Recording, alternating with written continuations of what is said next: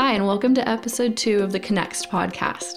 I'm Lacey Trayball, and I'm really excited to share this episode with you.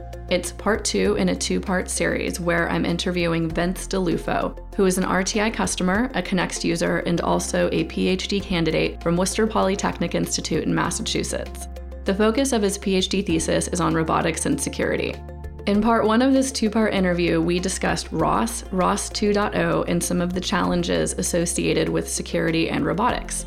Now in part 2, we're going to expand on this a bit and also talk about the work Vince is doing for his PhD thesis. We hope you enjoy. I just had a couple exploits that, you'd brought up the Jeep.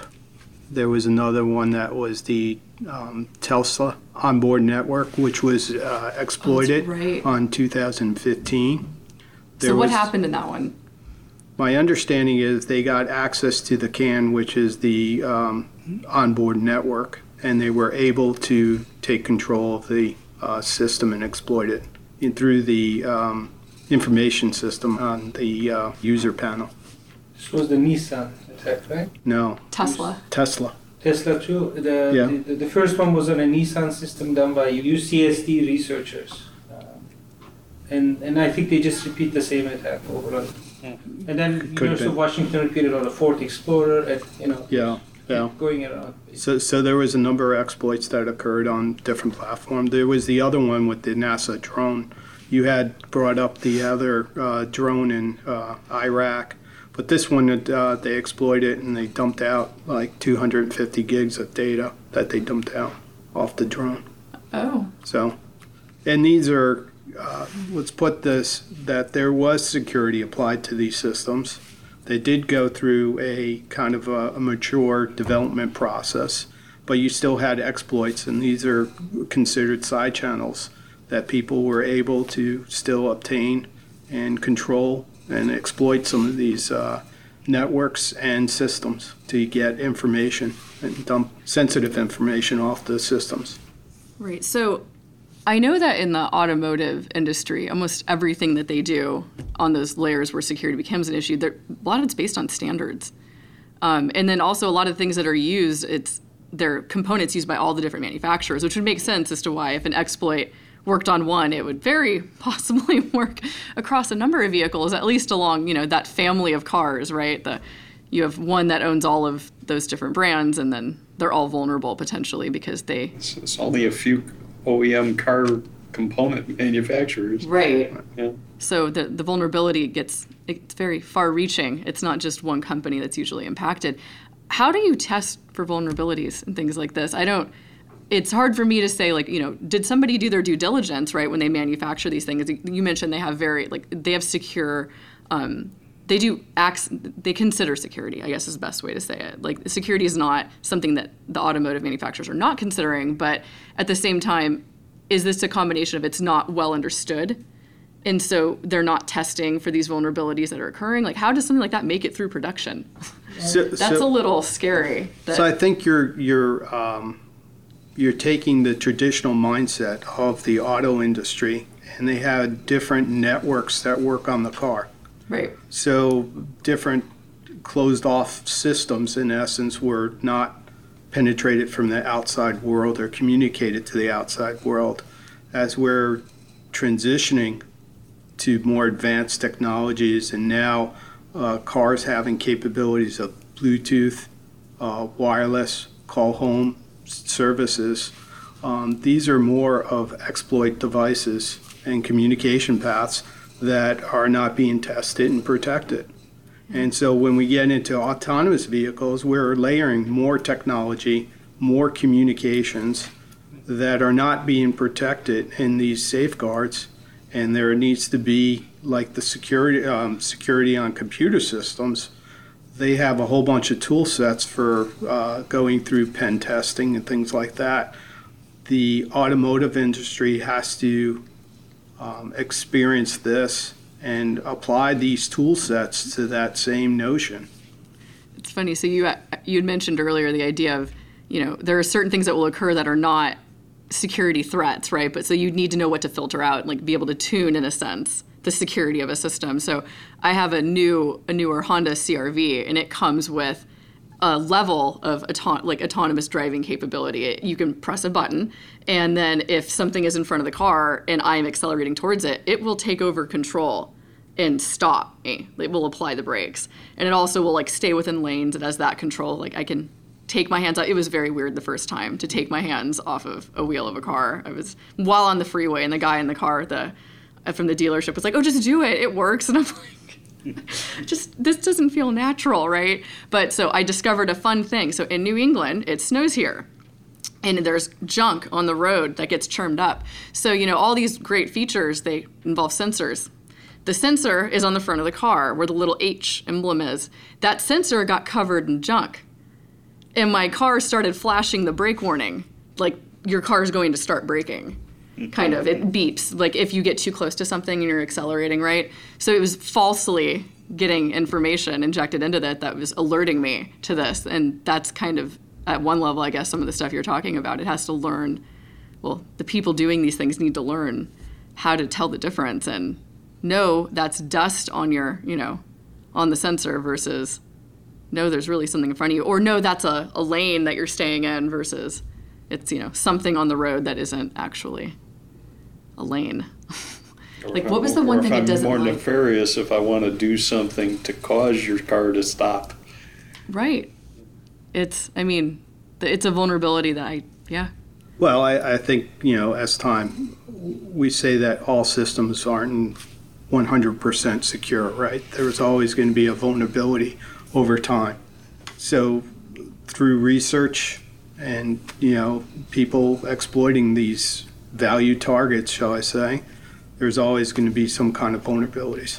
Well, I'm not sure I would want a robotic system that was also capable of autonomous operation to be 100% secure. Isn't that how stuff like Skynet happens? Watch too many movies to want that happening. I don't think with the bugs we have in the systems now and the process of software engineering or embedded system design and it's unreliable enough for us, I think, to be always safe. So we're gaining benefit from the unreliability. So these are not bugs, they are features, right? This is the way we're going to look at it? For example. Good quality, but not too much. Yeah. Not perfect. Keep the bar just high enough to trip over. Exactly. Investigating just the concept of security in systems like this and how it would need to be dynamic and tunable and intelligent, honestly. It's not a solution to be applied download this package, install it, and run it. It's something that is going to have to really be part of the system and having its own, kind of intelligent operation that's occurring in the system. It can't just be blanket applied. Where do you go to look for this? What do I Google? Well, I think we said that, the robotics community and security community needs to come together, but I still think this is a new growth area. So new I can't Google it? You can take the traditional security and have kind of a base background associated with that, and then look at the robotics area and have a basic sense of that. But bringing those together, I don't think there's much literature out there associated with this. Are you looking into any other areas for kind of inspiration? While the systems are not identical, there may be similar in some principles. The current literature that's out there is on adversarial learning models, and that goes back to Berkeley, also to a number of there's an Italian group that's been researching this, and a couple other people that are starting to publish and have different blogs on this notion. So there is some kind of early set material that's being published out there already on just the machine learning aspect to this. And that goes back to what everybody's been saying now, is that we still need a lot of effort that needs to apply into this whole stack associated with robotics, machine learning, and security being combined into an overall solution.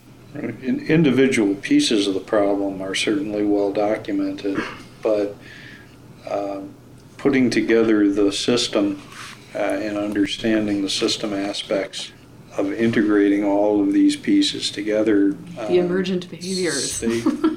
Stay tuned. Yeah. There really is no one size fits all, one stop shopping area for these notions yet. It's being created as we go. Good thing you're doing a PhD and not just a master's work on this, right? I don't think you'd be able to finish in time. You've got years. You're going to be busy, though. That means you picked the right thing. That's success. Like, the problems you can't Google the answer to, right? You can't go on Quora or Reddit and post something even in, like, the right area. Like, there's just no answer. Well, and not only the information associated, but they're also dealing with the beta level code associated with the tool set.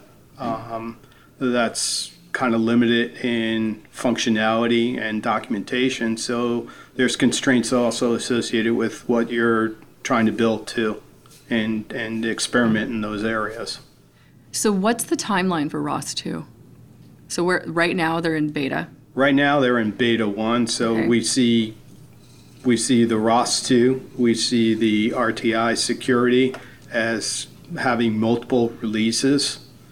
As bug fixes maturity level comes along, nobody has given kind of definitive dates of when they're going to have a full-fledged product on both sides. It's a tough problem. It's very tough. You're also biased towards what you think the vulnerabilities are, not necessarily what somebody else thinks those vulnerabilities Right. are. Or what somebody else knows those vulnerabilities are because they're actually building the system. Like if you go back, let's say, like Wi-Fi, for instance, right? I mean, when first laptops with wireless connectivity emerged, right? The IEEE Standards Committee got together and drafted a security standard, the old web standard. And web is, soon as it came out dead. I mean, the first security person who looked at it said, okay, this is obviously insecure. And with any new technology, any new progress, unless security people who are actually doing this for a living, are involved in the process for standardization. And ROS is, one way or another, the de facto standard, right, for robotic operating systems. Right. So unless security people are involved from the get-go and actually influence the decisions that are made in terms of what kind of security features are brought. And in this case, it's even more difficult because this is not an established area under security. There's so many new pieces, right? Yeah. The autonomous behavior, the real-time system, the machine learning, cognitive layers. And it's not very well understood, I feel like, by any Exactly. one of those experts, right? And it's going to be an evolution, but Right. from the get-go, we need to help out, with the security people need to come in and help out and give you positive feedback in terms of how to develop this in the right way. And we know it's not gonna come out right in the first try. There will be hiccups here and there, but as long as we start early, right, rather than waiting for something huge to develop and then later on try to fix it, Right. then I think we will have a shot. But I think one of the other added benefits of bringing in the security expertise early on, like when we started doing our secure product, we brought in security researchers, like we hired security people, and they're working with the OMG group to write up the DDS security spec, and that's what they're doing. But I think one of the neat things that occurs, it's like the mutual education between the people who are distributed systems experts, right, and the people who are security experts. That it's not enough just to bring them into one room. They actually need to teach each other and learn and build something much better than what would just be achieved, I feel like, by the sum of the two. It can't just be that. It has to be better. It's good that they're doing that because when you consider how it's like, robots are going to be doing everything, I'm like, I'd really like them to do this in a way that doesn't kill us. I think we all agree on that, yeah. Like, Actually, there was a is there a documented case of that occurring? yes, Oh no. yes, A pacemaker killing somebody? yes. Well, Getting hacked. they got hacked. Yeah. They hacked a Kevin pacemaker. Poole, actually a friend of mine, he's a researcher at University of Michigan now. He was big on this. He testified in front of Congress too, and they ran some attacks. It's surprisingly easy to hack into. Earlier or later, at least if you talk about it, you can find a solution and get the companies to move to do something about it. Right. I think They need to know they have to fix it. Exactly. That's the understatement is notification, having the companies do something about it, patching their software or their product set to accommodate those exploits. And it's kind of an interesting thing when you're talking about like a device installed in a person. You discover there's a way to exploit this, to mess with the operation of it somehow. And you want a solution that does not involve actually having to go back in that person. Because I'm sure that, you don't want to have to go perform gosh knows how many thousand surgeries to go and fix this. So those solutions are not simple. It's a literal like box that you're hopefully not ever going into again. Like a new version of the black box mentality is you don't get to go touch those people anymore. There's no anything. You have to fix it on the system side that's owned by that company, and that is scary. Where was the exploit? What layer was that carried out at for the pacemaker? Well, I mean, the pacemakers have, especially the newer ones, they have wireless ability, right, to read off signals, but it turns out you can also send commands and instructions to like restart and so on. Oh yeah, no, they do that to tune the pacemaker, to tune the operation. So it's a bidirectional data link.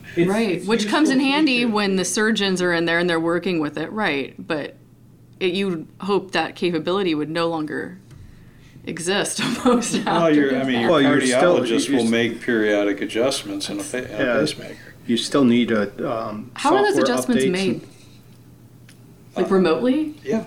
Well, not. I mean, a lot. Like how remotely? Like in the room, or it's in the room. So you're aware of it. Well, vicinity doesn't mean anything. Right. Vicinity can be faked. Right. It's true. I can go hide behind the wall and still pump up the signal. Exactly. It's going to be perceived as to be a close distance. That's how we get good Wi-Fi signal in the corners of our houses. Exactly. You can buy those devices. Exactly. On Amazon. And it used to take $500,000 worth of equipment in a lab to pull off these exploits. There were a limited number of people that could do it. Right. Now when you can order all the parts off of Amazon or out of DigiKey or Mauser, eBay, and be able to put together one of these systems for hundreds of dollars or less, the problem becomes much more widespread.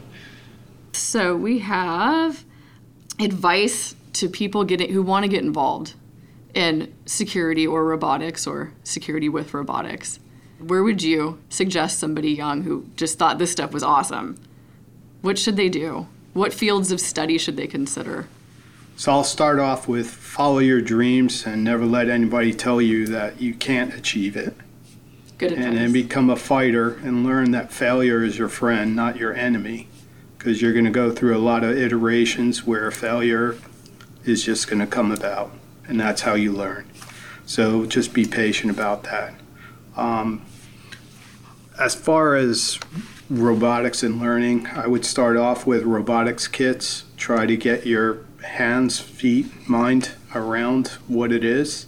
Put those systems together. Also, things to learn.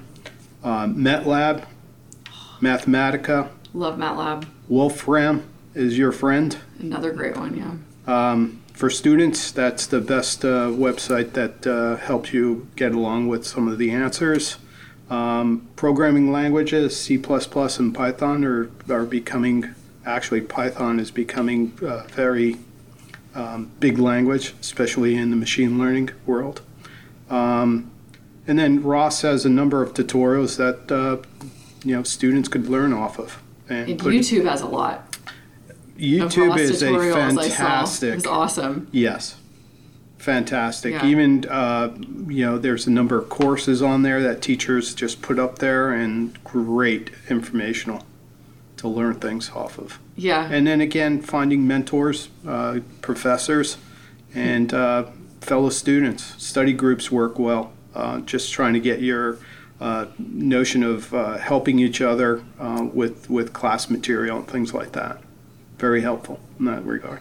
Yes, the power of the group. Power of the group. So true, though. And failure is absolutely, it's a requirement. You're not doing it right if you're not doing failure. Failure is going to happen. You don't learn if you don't fail.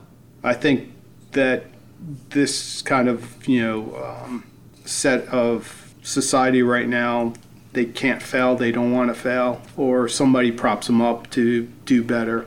They have to go through that learning. to do on their own. Well, isn't it the ideal motto to fail often to succeed sooner? Yeah, fail early, fail often. Yes. It's true. Well, if you're doing your engineering right, if you celebrate failure, you'll have a lot more parties than if you celebrate success. Oh man, it'd be like one party every 10 years or something. And you need that sometimes, you do. Right? It's Just figure out why it failed. That's the one that always gets to me. You can't just let it fail and ignore it, guys. You got to go back and know why that happened. That's how you get the things that pop up at the last minute, who it's like, wait, where is this behavior coming from? Remember that thing that happened 5 years ago that you didn't investigate? Every failure is a learning experience. Yeah, absolutely. Thanks for listening to this episode of the Connext podcast. We hope you enjoyed it. If you have any questions or suggestions for future interviews, please be sure to hit us up over on social media, and you can also reach out to us at podcast@rti.com. Thanks and have a great day.